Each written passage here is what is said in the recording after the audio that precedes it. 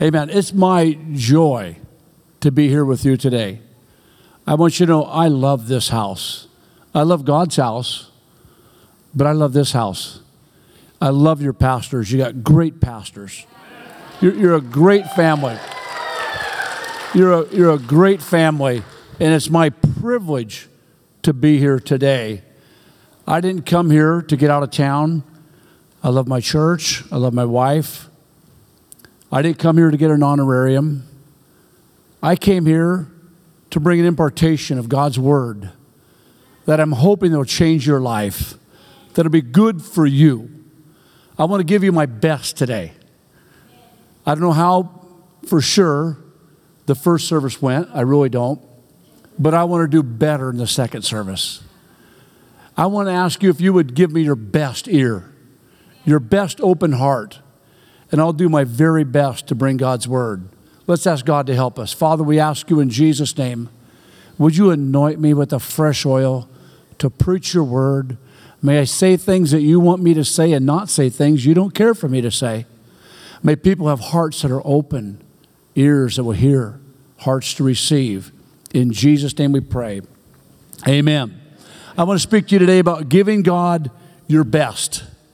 The Christian life is an exchange with the greatest giver of all time.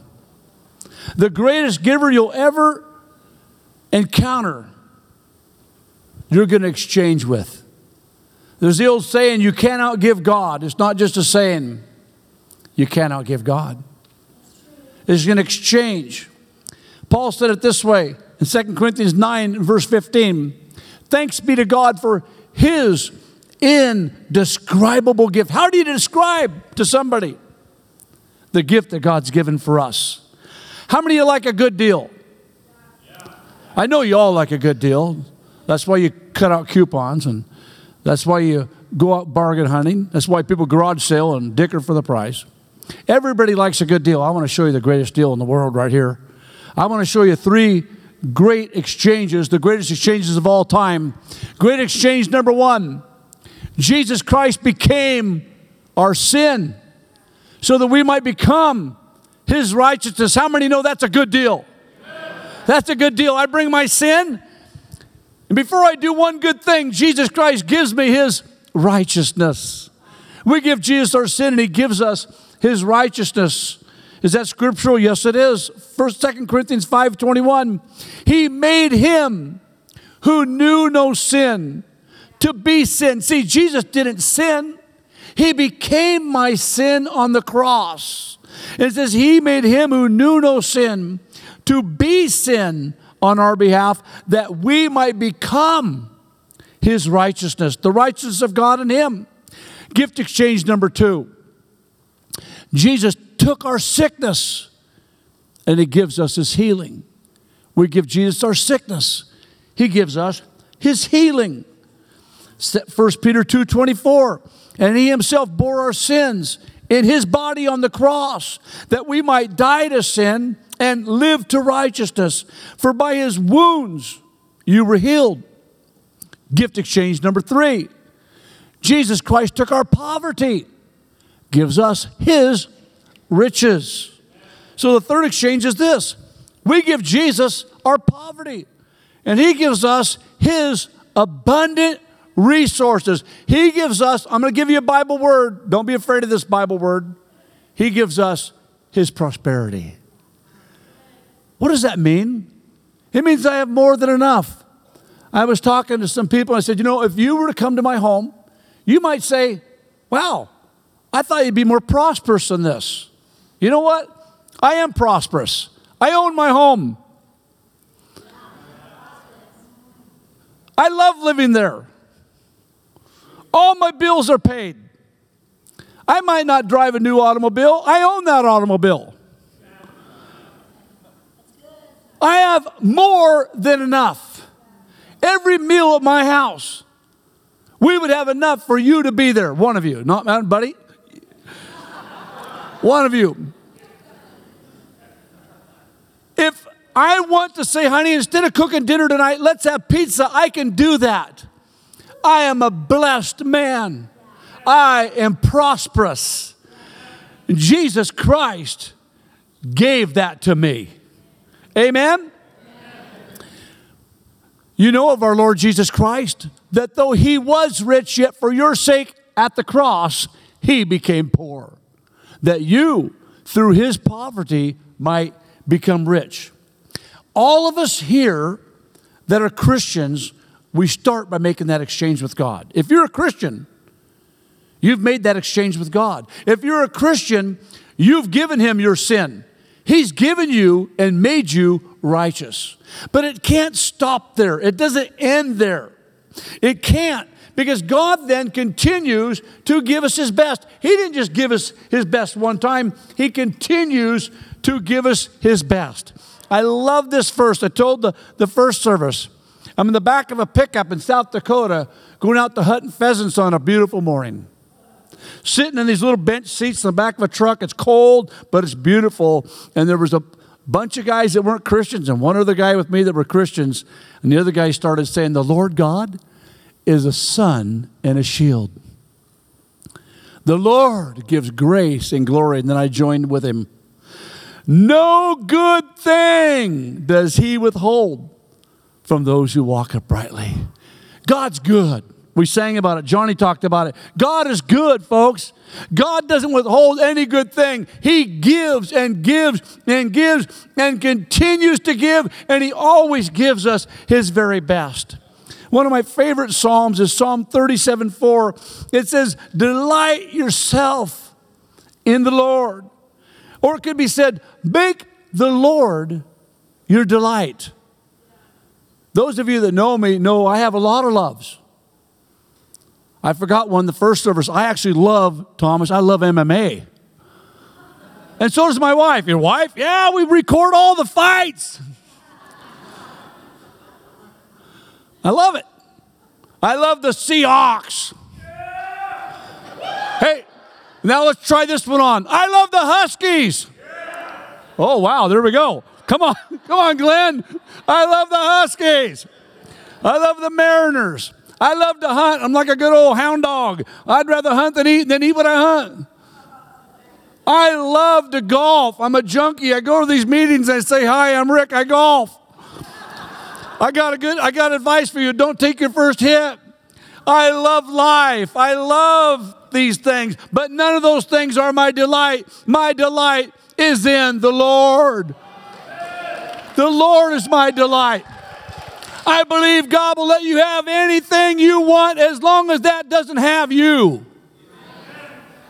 You can have your sports. You can have your business. You can have your fancy yards. You can have your boat. You can have all those things until those things have you. And then my Bible tells me, delight yourself in the Lord, and then he'll give you the desire of your heart. You know what I've found? God knows you so intimately and personally, he'll give you what the desire of your heart. What my wife, one time, honey, what do you want? Well, I want a new wheelbarrow. I want a weed eater. No, honey, I can't buy you a weed eater for Christmas. Well, that's what I want. See, my wife would like to find something at a garage sale or an antique store. And I'm thinking, that's not what I want. And God would say, well, I'm not blessing you right now. I'm blessing your wife. Are you hearing what I'm saying? What I'm saying is that God knows you so intimately that if you'll make him your delight, he will then give you the desires of your heart. That's good news, folks, by the way. If you consent and obey, the next verse, Isaiah 1:19, if you consent and obey, you will eat the best of the land. I'll never forget somebody, I was giving a testimony, and a guy said, you better watch out. You're going to start expecting God to do that. Duh. You know, I'm like, you think? You know, you go next door and your neighbor's planting a garden. You go, hey, watch out, watch out. You keep planting that garden, you're going to expect to get beans. You might even get enough zucchini, you're going to have to lock your doors at church so nobody puts it in there.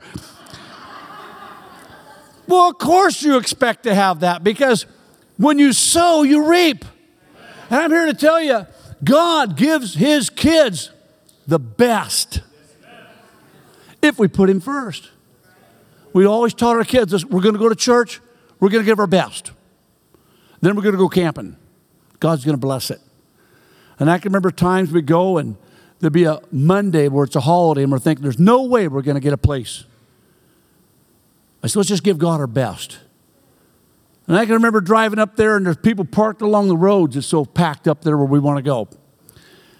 Driving up and there it had been sprinkling a little bit and there was a dry spot where somebody had just pulled out. And it was a spot we would have taken if we were the only people there. And I'd say, see, kids, that's what happens when you put God first. And you know what? I could stay here and use all my time just telling you story after story after story of that very thing.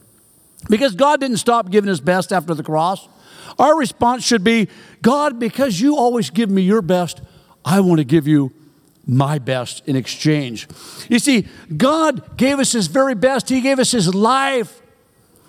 His very life. So we don't exchange with God just our Sunday mornings. I've had people say, well, you'll be lucky if you see me on Sunday. I go, really? With that attitude, we'd be lucky if we don't see you on Sunday. Lucky for who? You know, I either go to heaven or God's going to lose a good man, a humble one too. Listen, God didn't exchange with you to get your Sunday mornings. He didn't exchange with you to get your tithes. He didn't exchange for you to maybe come out once a month on a Wednesday night. He gave his life to get your life and the best of it. Is it scriptural? Yeah, I'm glad you asked. You know, the Bible tells us you've been bought with a price. You're no longer your own. 2 Corinthians 5:14-15 says, for the love of Christ controls us, having concluded this, that one died for all, therefore all died. And he died for all, that they who live should no longer live for themselves, but for him who died and rose again on their behalf. We now live for him because he died for us. Amen? You see, now that we've been made righteous, now that we've been given God's healing, now that we've been empowered to prosper, God now must have first place. I met somebody that was here for the first time last week. And I said, you be sure and come back the next time I'm here. And they liked what I'm about to tell you. You might not like this, but they liked it. Because I believe this. Watch this here. Through the scripture, Colossians 1:18. He is also head of the body, the church. He's the beginning. This is Jesus, the firstborn from the dead, so that he himself might come to have first place in everything. What does everything mean? It means everything. What does it mean when he says first place in everything? What does that mean? It means in everything, in every area of your life. See, I believe these next two little slogans I'm going to give you. I believe that Jesus will have first place in your life, or he'll have no place. Oh, that's not fair. Hey, he died for your sins.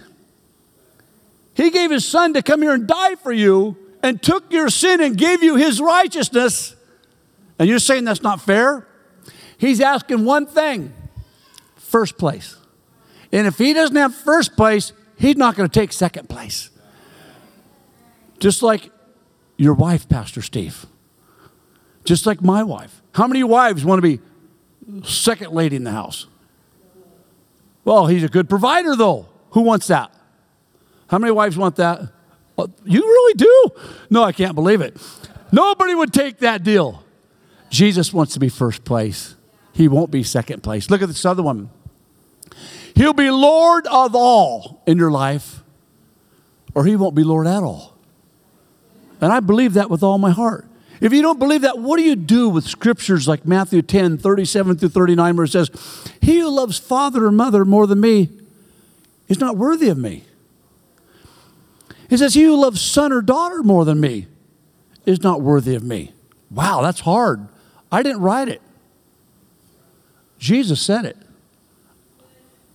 I'm called to preach it. He earned it. None of you, as much as I love Pastor Steve, as much as I love my wife, as much as I love my kids, none of them took my sin in their body on the cross. Only Jesus. Only Jesus. He who does not take his cross, your cross isn't my cross. We each have to take our own cross and follow after him. He says, he who does not take his cross and follow after me is not worthy of me. And he who has found his life, or he who tries to keep his life, shall lose it. And he who has lost his life for my sake shall find it. We must give God our best. And you know, I want you to get this today, your best, not somebody else's best. Let me tell you what the problem is with comparing yourself with somebody else. The Bible says it's not wise to compare yourself among yourselves. If I compare myself with somebody that's not as good as me, I am elevated in pride. That's not good. If I compare myself with Robert Morris, who preaches the blessed life, I'm going to quit preaching because I'll never feel as good. Neither one of them are wise. You just give your best. Your best is your best, not somebody else's best. Let me show you this in the scriptures. I know you know this scripture. Matthew 25, 14 through 30. It says it's just about like a man. He's about to go on a journey. And he called his own slaves and entrusted, get this, his possessions to them. And for maybe 100 times of reading this passage, it wasn't until Friday when I was boning up for coming here that I saw the word, he gave them his possessions. It came from him. And I thought of what Martin Luther said, not that I met him, but Martin Luther said this, we cannot give God anything, for everything's already his. All we have comes from him. And all of a sudden it put this parable in a whole new light. God, the master, said, I'm going to give you my possessions. And to one he gave 5 talents, another 2, another 1, each according to his own ability. It's a whole nother message. And he went on his journey. Immediately the one who had the 5 talents went and traded with him and gained 5 more talents. In the same manner, the one who had received the 2 talents gained 2 more. But he who received the 1 talent went away and dug in the ground and hid his master's money. Verse 19. Now after a long time, the master of those slaves came and settled accounts with them. And the one who had received the 5 talents came up and brought 5 more talents, saying, Master, you entrusted 5 talents to me. See, I have gained 5 more talents. His master said to him, well done, good and faithful slave. You were faithful with a few things. I will put you in charge of many things. Enter into the joy of your master. And the one who had received the 2 talents came up and said, Master, you entrusted to me 2 talents. See, I've gained 2 more talents. I want you to see what the master said to him. The master said to him the exact same thing, word for word, that he said to the man who had produced 5 talents. If they would have had copy and paste in that day when they wrote this, they could have just hit Control-C and Control-V and not typed it out again. He said the exact same thing. He said, well done, good and faithful slave. You were faithful with a few things. I will put you in charge of many things. Enter into the joy of your master. The guy with the 2 talents, God didn't expect 5 back. He did his best with what he had. But the guy with 5 talents, if he would have bought 2 or even 3, wouldn't have been his best. And God wouldn't have been pleased. Are you getting it? Well, the one who had received the 1 talent came and said, Master, I know you to be a hard man. I knew you to be a hard man, reaping where you did not sow and gathering where you scattered no seed. And I was afraid and went away and hid your talent in the ground. See, you have what is yours. But his master answered and said to him, you wicked, lazy slave, you knew that I reap where I did not sow and gather where I scattered no seed. Then you ought to have put my money in the bank, and on my arrival I would receive my money back with interest. Therefore, take away the talent from him and give it to the one who has 10 talents. For to anyone who has, shall more be given, and he shall have an abundance. But from the one who does not have, even what he does have shall be taken away, and cast out the worthless slave into the outer darkness. In that place there will be weeping and gnashing of teeth. You see, the last man felt because he had been given so little that it wouldn't matter to the master if he did nothing. This is my philosophy. People say, I can't make a big difference. Then make a little difference.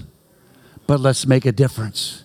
It reminds me of the guy that these starfish were washed up with a wave and they were going to die. And a kid ran out there and began to grab them and throw them out in the ocean, one after another, and throw them in the ocean. A man laughed at him and says, "Ha! With these thousands of starfish, do you really think you can make a difference?" And he picked one up and says, "I'll make a difference with this one." And that's the way our lives need to be lived. We just give our best right where we are. Let me tell you, it does matter to God. He wants us to be faithful with whatever we've been given and with whatever opportunity we've been given to use that with. Are you getting what I'm saying? I want to be sure we're communicating. In the areas of financial giving, it has never been, it isn't, and it never will be the amount that matters to God. I want you to get that. It has nothing to do with the amount. It is, it always has been and always will be based on what you have available to work with. I want to point out to you when Jesus was going to feed 5,000 men. In Mark 6:38, he said to them, "How many loaves do you have?" And I believe that if they would have said, "Jesus, we only have half a loaf because Peter got into that kid's lunch." And, "Well, what about fish?" "Well, we got partial fish here. John was eating on the fish." If they just brought him what they had, he was still going to feed the 5,000 men.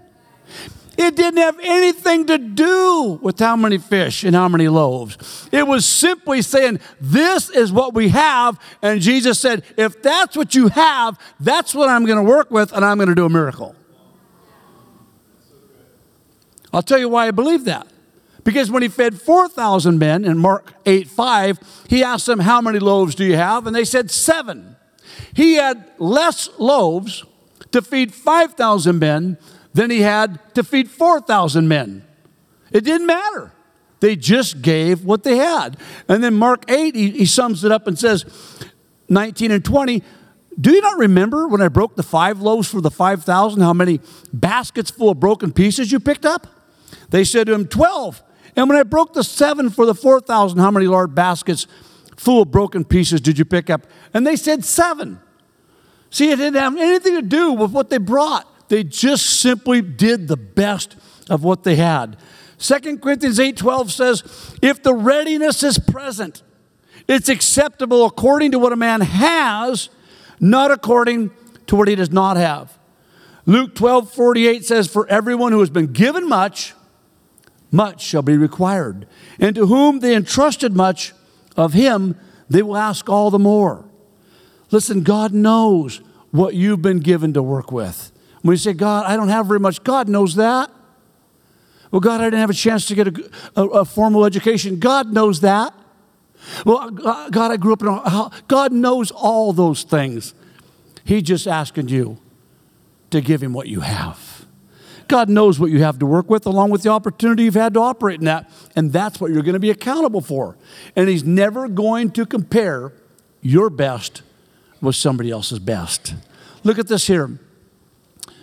He does not accept inferior gifts from those who have much, and neither does he expect from his people gifts, services, or anything they do not possess. And I'm going to come down as I close in this, and it's not just in a minute, just in a couple minutes here. I want to really bare my heart. Last night at the Champions Banquet, some might have thought, you know, I can't raise my thing and bid $1,000. You think God's saying, you're not very valuable in my house? No, God's saying, can you give 10? Is that a sacrifice for you? Then you give 10. It may even be a bigger sacrifice than the guy that gives 1,000, but he could have gave 10,000. Which one was your best? Do you understand what I'm saying today? God sent me here today, I believe with all my heart, to share this with you. There were times in my life where if I would have given $20 during the early 80s, during the spotted owl thing, I was working in the sawmill industry, we didn't have $20. Literally, I'd go into the break room at the mill, and I'd want to have something to buy a drink out of the machine. And I wouldn't put $1 in there because I knew if I broke the dollar, I'd end up spending the whole dollar. At that time in my life, $20 would have been a huge sacrifice. God was blessed with $20. At another time in my life, I could have blessed, and I have, many people with $1,000 gifts to individuals to bless their ministry or bless what they do. Was God more impressed with $1,000? Thank you, buddy, because that's the answer. Maybe other people are afraid to answer it, but the answer is no. He wasn't impressed because all he wanted from me was my best. I know of times where, as a church, Dennis Balcom wanted to buy Bibles for China, and Lord laid on my heart to write him a $10,000 check. It didn't hurt a bit. Didn't even feel it. It was no more impressive to God than to me to write a $1,000 check today, because simply it was my best. And that's all God wanted was my best. And neither one of those offerings were more or less impressive to God, because God just wants our best. The last scripture here, Proverbs 21:2, it says, every man's way is right in his own eyes, but the Lord weighs the hearts. Something I've done all my life is I weigh what I would do if it was the house of God, something for the Lord versus something else I like to do. I'll give you an example. People, where are people? Well, there's an inch of snow out here. Okay, would they go to work? If you're going skiing and it snows, you go, hallelujah, we got snow. If you're going hunting and it's snowing, you go, all right, we're going to see tracks. We'll track them. It's snowing. Oh, church? We'll stay home. And all you said is, my best belongs skiing, my best belongs hunting, but if it's dry and warm and I don't have anything else to do, I'll be in church. And for over 30 years, I weigh everything I do. If I'm not feeling well, I say, would you still go golfing? Yeah. Then get to church. Serve in the house of the Lord. You see, on Saturday nights, for years, people say, you want to play cards Saturday night? No, I'll play cards with you Friday night. I'll play with you on Sunday night. But on Saturday night, my wife and I try to get to bed at a decent time. I want my best for Sunday morning. I want my best for the house of the Lord. So many people are so burnt out, they can hardly make it on Sunday because they've given their best to the world, not their best to the Lord. And if you're thinking this is legalistic, you're missing the whole point. I'm one of the least legalistic guys you're ever going to meet. I just want my best for God. I hear about pastors that ask their churches to evaluate them. You know what my heart is? I'm going to give you my very, very best, and if that's not good enough, it's all I've got. I hear people say, man, my wife lets me know that was good or that wasn't good, and she's my best critic, and on the way home, I'm going to hear about it. Let me say something about my wife. My wife never, ever, ever, ever does that. If I say something stupid, she'll say, don't say that anymore, Rick. Don't use that word from the pulpit. Well, we need to hear that. But my wife never criticizes my ministry, and I'll tell you why. She knows I'm giving my best. And if I give you my best and you don't like it, you got to know I did the best I could do. I only promise you one thing when I come here. I'm not going to give you leftovers. I'm going to come and I'm going to give my very, very best I have. And if that's not good enough, that's my best. I invited a guy one time years ago when I was in my 20s. I was working on a sawmill, and they were going to have something at Bible Temple. They were going to have a thing called Men of Valor for men. And I'm about an hour north of Portland. And I asked this guy, let's go to that on Saturday morning. It'd be good for us. And we worked swing shift. We were going to get off late and get home late to bed. And I said, let's go. And he goes, you know what time I'm going to get to bed Friday night? There's no way I'm going to be down there at 9 o'clock on Saturday morning. So I said, the guy was a huge softball player. I said, Dale, if it was a softball tournament in Portland, would you be there or would you be in bed? He told me later, he says, you hurt me. You hit me too hard with that one. Because the answer was he would have been there for a softball tournament if it was 7 in the morning. And all it's saying is your best is for softball. It's not for growing up in Jesus. And it's not legalistic at all. It's simply saying, my best belongs to the Lord. You say, well, God knows my heart. You're right. He does know your heart. He knows where your best is. And I just want to close with this question. Could all of us ask ourselves this question? I can only do it for me. I'm going to tell you, I can't even do this for my wife. I can't bring her sacrifice. I can't bring her best. I can only bring my best. If we would all just ask ourselves this question. If everybody prayed for our pastors the way you pray for the pastors, are they getting prayed for? Some of you, the answer might be they're not getting prayed for at all, and others might say, man, they're soaked in it. If everybody worshiped, and I'm not talking how good you sing. Sister Kim, you sing like nobody's business. I didn't even realize how good a voice you have. I'm not talking about a good voice. But if everybody came and worshiped the way you worship, what kind of worshiping church would you have? If everybody came with the same attitude that you come with, somebody said, you'll be lucky if you see me on Sunday morning. I said, lucky? Maybe we'll be lucky if we don't see you. Lucky for who? What kind of attitude is that? If everybody came with your attitude, what type of service would you have? If everybody gave the way you give, what could you do as a church? And the answer for some is you wouldn't even have lights. That's true.